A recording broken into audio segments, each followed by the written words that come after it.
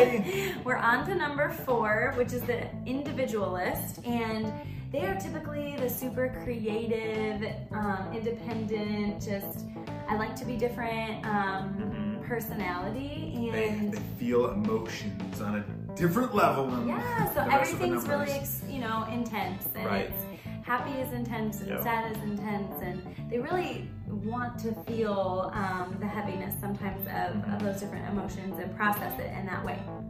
And so, but they're also just really creative, fun people to be around. Yeah. I have lots of good friends that are 4s, and so do you.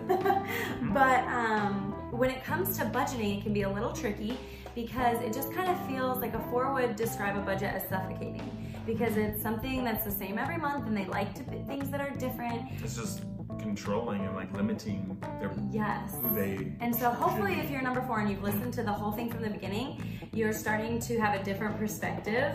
And also hopefully, or maybe your spouse is a different number, and they can kind of come alongside of you and really just help with this whole budgeting or money planning. Yeah, that's the beauty of marriage. Like even if you're both 4s, or if you're a 4 and married to someone else, that's the beauty of marriage, of balance with each other's strengths. Yeah, and so we're gonna kind of go through a few qualities of a number 4 and what to watch out for, strengths and weaknesses, things like that right now. And so one of the things that's really fun about a number 4 is they just follow their heart. They're very like emotionally driven, and so if they're feeling like they want XYZ, like they're just gonna go do it. Yeah. So if you are married to a 4, I think from who we talked to, and it's going to be easier for you to get them on board with this plan as long as they have some freedom within that plan. Yeah. So it's important to create space for them to be emotional, and to be, sometimes to be emotional. Well, to be like an emotional buyer sometimes, or to be able to give something to someone because they felt like they needed it, or there's a lot of things, but talk to your spouse if they're number 4 and talk about like, hey, I know budgeting probably isn't your favorite topic, but how can we make this more unique, and how can we make this more fun, and how can I make space for you to be who you are? We really want, as we discover each number, to make a really unique budget that fits you, your family, your tendencies, and to not make it feel like a negative thing. Yeah, so I think a conversation to have with yourself, or if you're married to a 4, is like, what do I want out of this? And so probably as a 4, you want more freedom, you want more flexibility, and you want more freedom.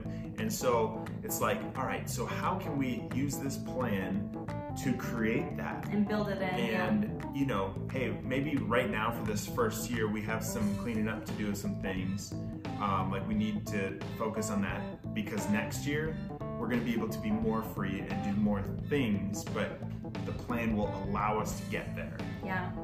So focus on something that they can be looking forward to from a freedom perspective.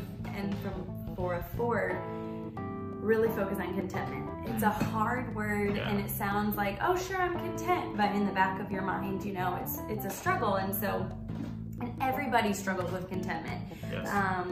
To some degree, and so I would just really encourage a number 4 to, as they're making decisions, to focus on just that contentment, and to not be envious and jealous of others. One of the things we learned most about talking with a lot of other 4s is that credit card debt could be a tricky thing for them. They might just emotionally spend on the card if there's not real money, and so and so if you remember when we talked about credit cards, 4s have a tendency to need to cut them up or just not have them.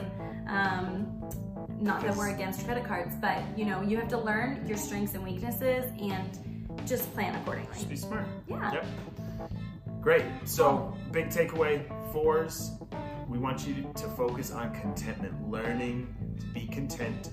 And if you're married to a 4, let's set up this plan so that they have space and a goal towards freedom in the future.